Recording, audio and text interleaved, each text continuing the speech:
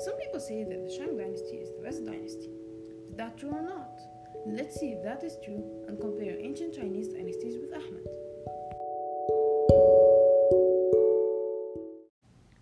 Our first dynasty that we're going to talk about is the Shang dynasty. The Shang dynasty was one of China's earliest dynasties. The Shang dynasty was located in the Huanghe Valley. When archaeologists began looking at some ruins found in Anyang in 1928, they learned a lot of things about the Shang culture. They say the remains were part of one of the royal cities of the Shang dynasty.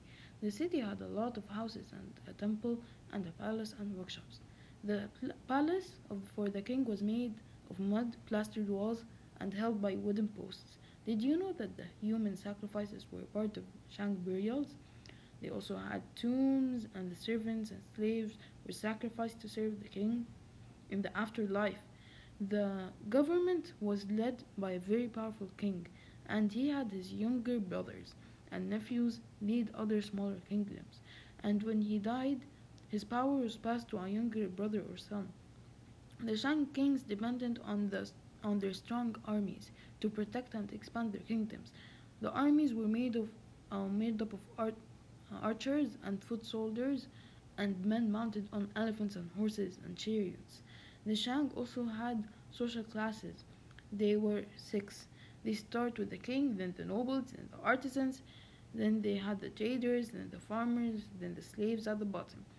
The Shang also worshipped ancestors, and the king used oracle bones to seek ancestor advice.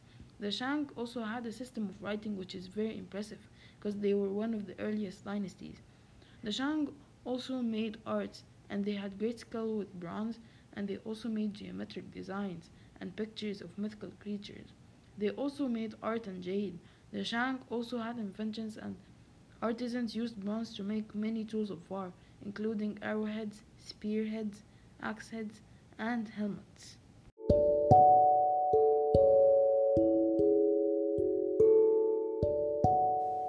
That is all about the Shang dynasty, and now we're going to talk about the Zhou dynasty. The Zhou dynasty. After the Shang dynasty ended, the Zhou dynasty took control, but we are not sure when it began. Some scholars say it started in 1122 BCE, and some say it started at 1045 BCE. During the Zhou dynasty, different leaders fought for control over China. This made Chinese thinkers to ask serious questions about the best way to maintain peace. There were three different answers, and those answers became philosophies which are known as Confucianism, Taoism, and legalism. After ending the Shang dynasty, the Zhou dynasty claimed that they have been given the mandate of heaven, which is the divine right to rule. Using a system of relationships called feudalism, the Zhou dynasty increased the government stability. But feudalism wasn't good enough, and the system broke down, and lords of the states became more powerful, and they fought for power, which brought 250 years of disorder in China. This made three major schools of thought emerge, which are Confucianism, Taoism, and legalism. So let's learn more about each philosophy. Confucianism is based on the teachings of Confucius. The goal for Confucianism is to develop a peaceful society. The second great philosophy to emerge from China's time of trouble was Taoism. Taoism was made by Laozi, and it attempted to provide answers to the difficulties that prevented right living and good government. And the third and last philosophy was legalism. Legalism was made by Hanfisi, and it was very, very different than the other two philosophies. People who are legalists believe that most people are selfish, and you cannot count upon anyone.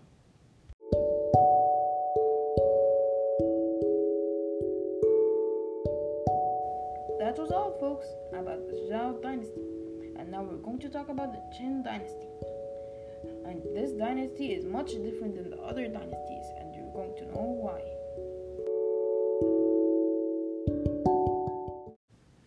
The Qin dynasty. In the later years of the Zhou dynasty, China entered a period of unrest that lasted until the Qin dynasty seized power. During this dynasty, China became unified under Qin Shi Huangdi. The emperor ruled over one united China. The first emperor began his life as a prince, and then the Qin took over the Zhao dynasty. And then 10 years later, the prince became king. He was called the Tiger of Qin, and he was a very, very ambitious man, and he used his military might and bribery and etc. to conquer the remaining states in China until he took control over all China. He replaced the old feudalism system with a system that he controls personally. He divided the territory into 36 districts and appointed 3 officials to govern each district.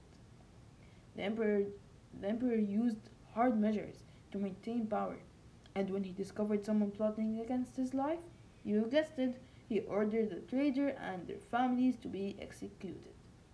He even exiled his own mother from court. He also aimed to unify China and standardize things. He also ordered and forced workers to build a wall along China's northern border to protect China, which is now the Great Wall of China. The emperor had many achievements, but some ancient Chinese writings say that he could not find happiness. He was also very afraid to die, and he wanted to be immortal.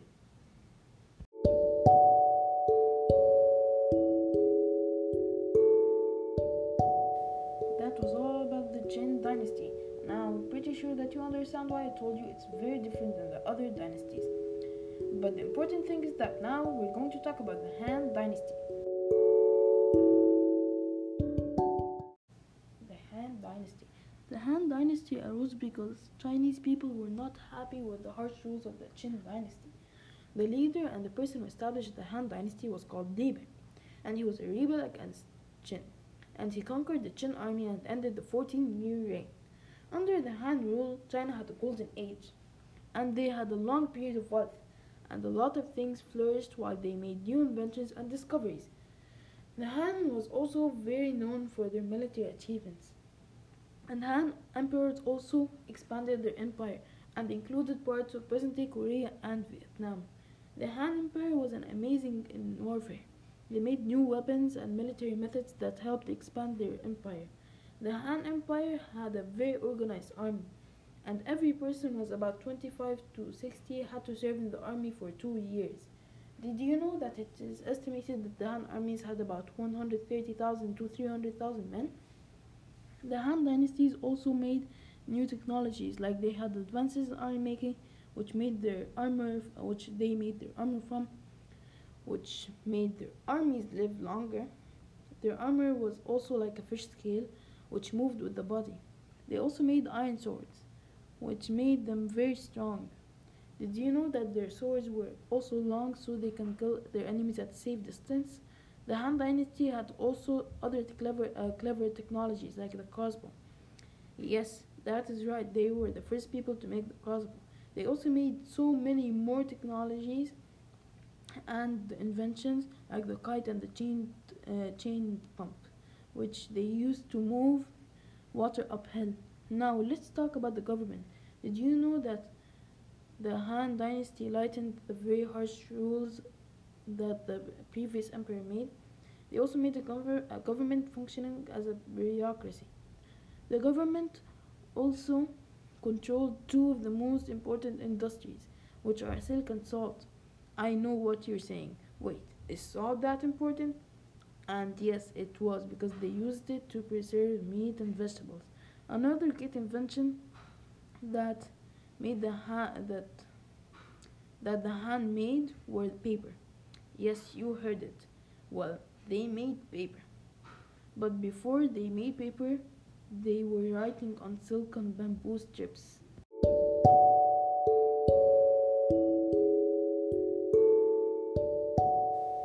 Those were some dynasties of China, and I really hope you liked this podcast. I want you to comment on this podcast and tell me which dynasty did you like more. Personally, I liked the Han dynasty more, and one of the reasons is because they made China have a golden age. And this, by by the way, was made by Ahmed on April 27th at Jeddah.